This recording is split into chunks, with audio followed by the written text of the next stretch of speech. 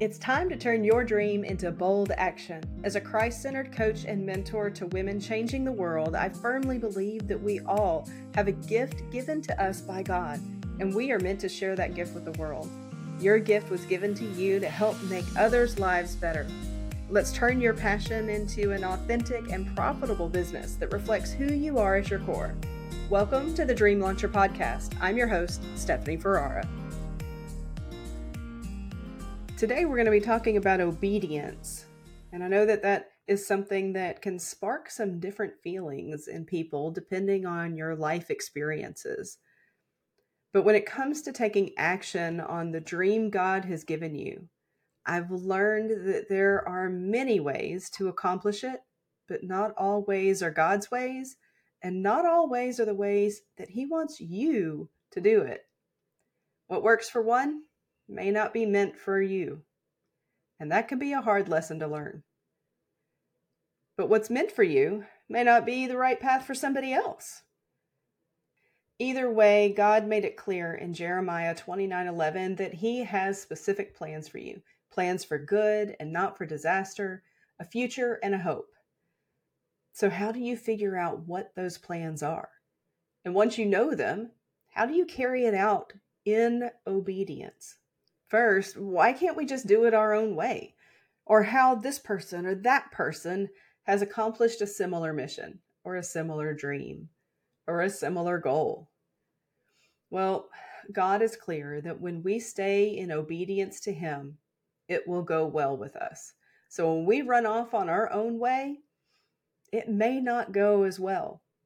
We might have some success, but it might not be all that God had planned for you. Let's think about what Paul writes in 1 Corinthians 6:12, where he says, "You say, I am allowed to do anything, but not everything is good for you. And even though I am allowed to do anything, I must not become a slave to anything." I know Paul was talking about sexual sin in this passage. However, I have seen it play out again and again in my life and the life of those that I work with. Just because you can doesn't mean you should. This is where it is so important to stay in constant contact with the Holy Spirit as you pursue your dreams. After seeming to flail around, blowing with the wind, or whatever tactic I was hearing about, or whatever this coach or that coach was saying, or even whatever free advice was out there or free download I had just received, even courses I purchased, I finally learned that the best coach that I could have for strategy was the Holy Spirit. It became a daily practice for me to start my day in prayer and not just pray about what I wanted to have happen or what I wanted to do or my family members. Of course, that's important. Our normal prayer life is important. But what I actually started doing when it came to my business or my ministry was to ask the Holy Spirit what I should be doing and the priority of it. And this wasn't just in my business. Sometimes His answer would be record the next video. But sometimes His answer would be rest today.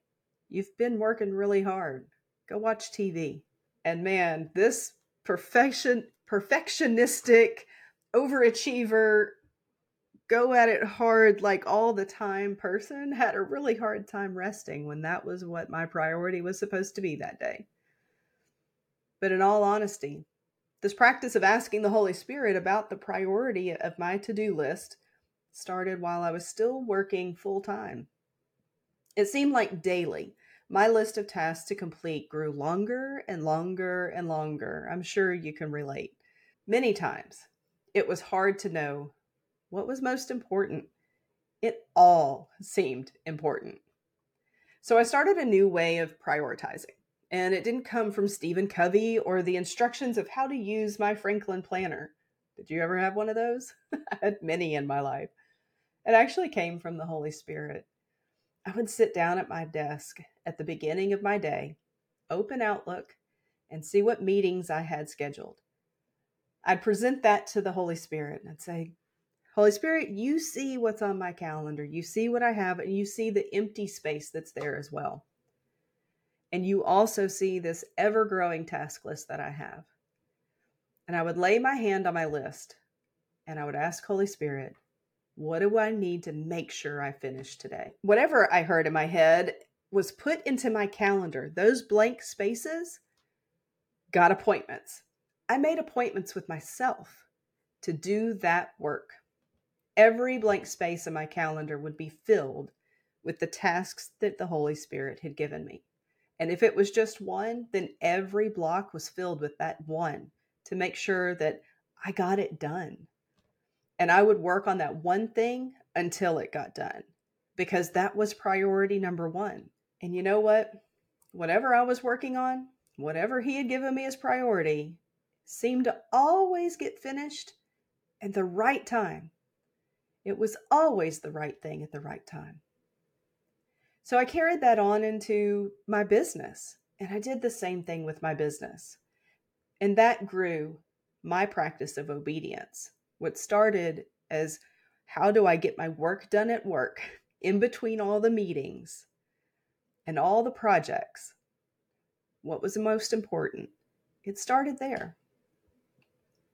So just remembering, how do you grow your practice of obedience? Well, in Exodus 19, 3-6, the Lord spoke very plainly and directly to Moses about the importance of the Israelites' obedience to his word. The Bible says, "Then Moses climbed the mountain to appear before God. The Lord called to him from the mountain and said, 'Give these instructions to the family of Jacob. Announce it to the descendants of Israel. You have seen what I did to the Egyptians. You know how I carried you on eagle's wings and brought you to myself.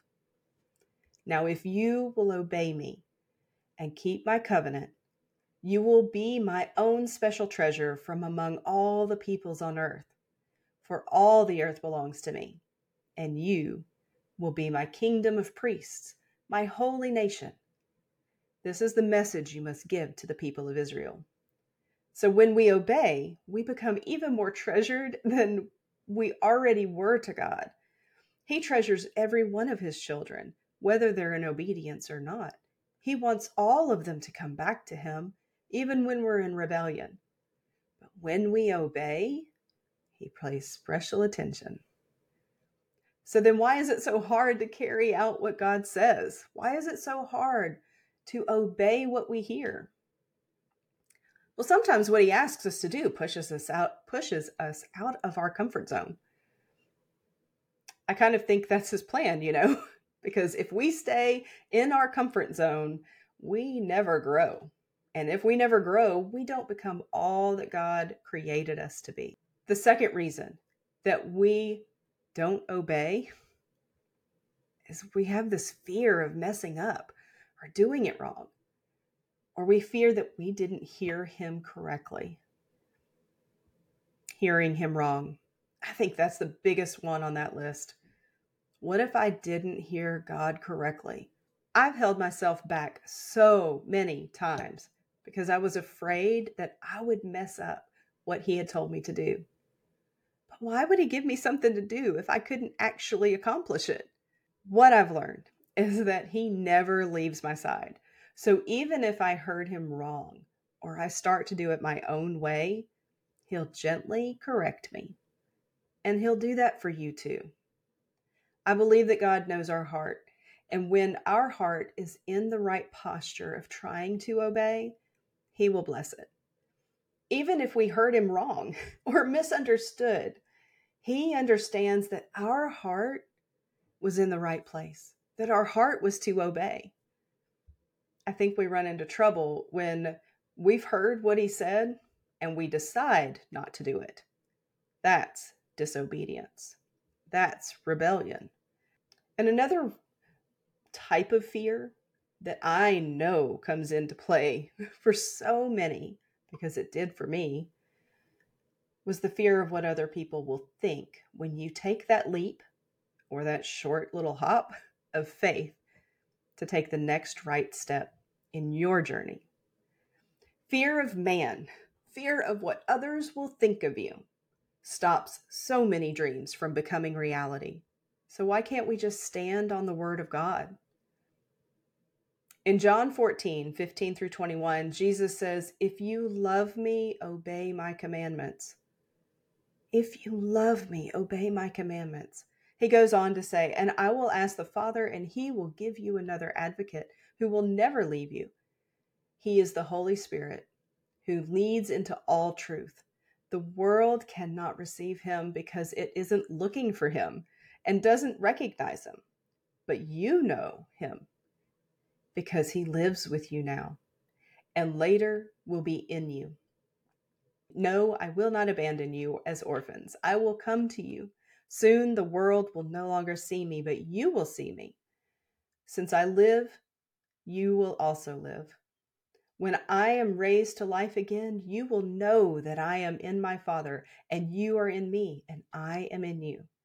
Those who accept my commandments and obey them are the ones who love me. And because they love me, my Father will love them, and I will love them and reveal myself to each of them. What if you choose to believe those words today? Believe him today. What if you choose to trust what you hear and trust that it is God's voice that you are hearing? I will leave you today with a couple of journal prompts that I use often. The first one, Holy Spirit, what do I need to believe today? And as you write that in your journal, just listen, and whatever words come into your head, or whatever you see, or whatever you hear, or you sense, you feel, write it down and trust that it is from the Holy Spirit. And the second journal prompt is, Holy Spirit, what do I need to do today? My prayer for you is that you will learn to hear the Holy Spirit clearly, trust what you hear, and take the actions that he gives you so that you get one step closer to achieving your dreams. Thank you for sharing your time with me today, and I'd love to know your thoughts. Leave a comment on this episode. Give it a thumbs up, 5-star review, wherever you're listening to this. React. Leave me a comment. Let me know if you plan to use these journal prompts or if you've done something similar like this before. I hope that this was helpful for you as you learn to obey the Word of God and obey what you hear when it comes to going after your dreams, whatever they may be.